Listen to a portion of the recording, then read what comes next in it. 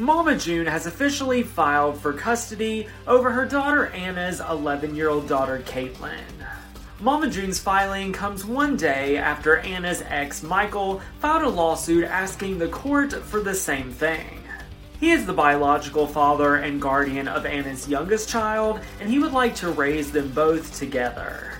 But in legal documents exclusively revealed by the U.S. Sun, June petitioned a Georgia judge on Monday asking for permanent sole legal and physical custody of Caitlin.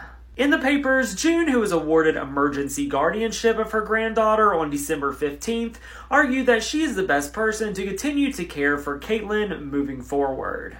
She said since the mother's passing, the child has remained in the care, custody, and control of the petitioner. She said she had temporary guardianship of the child, and more recently, approximately 1 month before the mother's passing, the mother and child began residing with the petitioner. Short Cast Club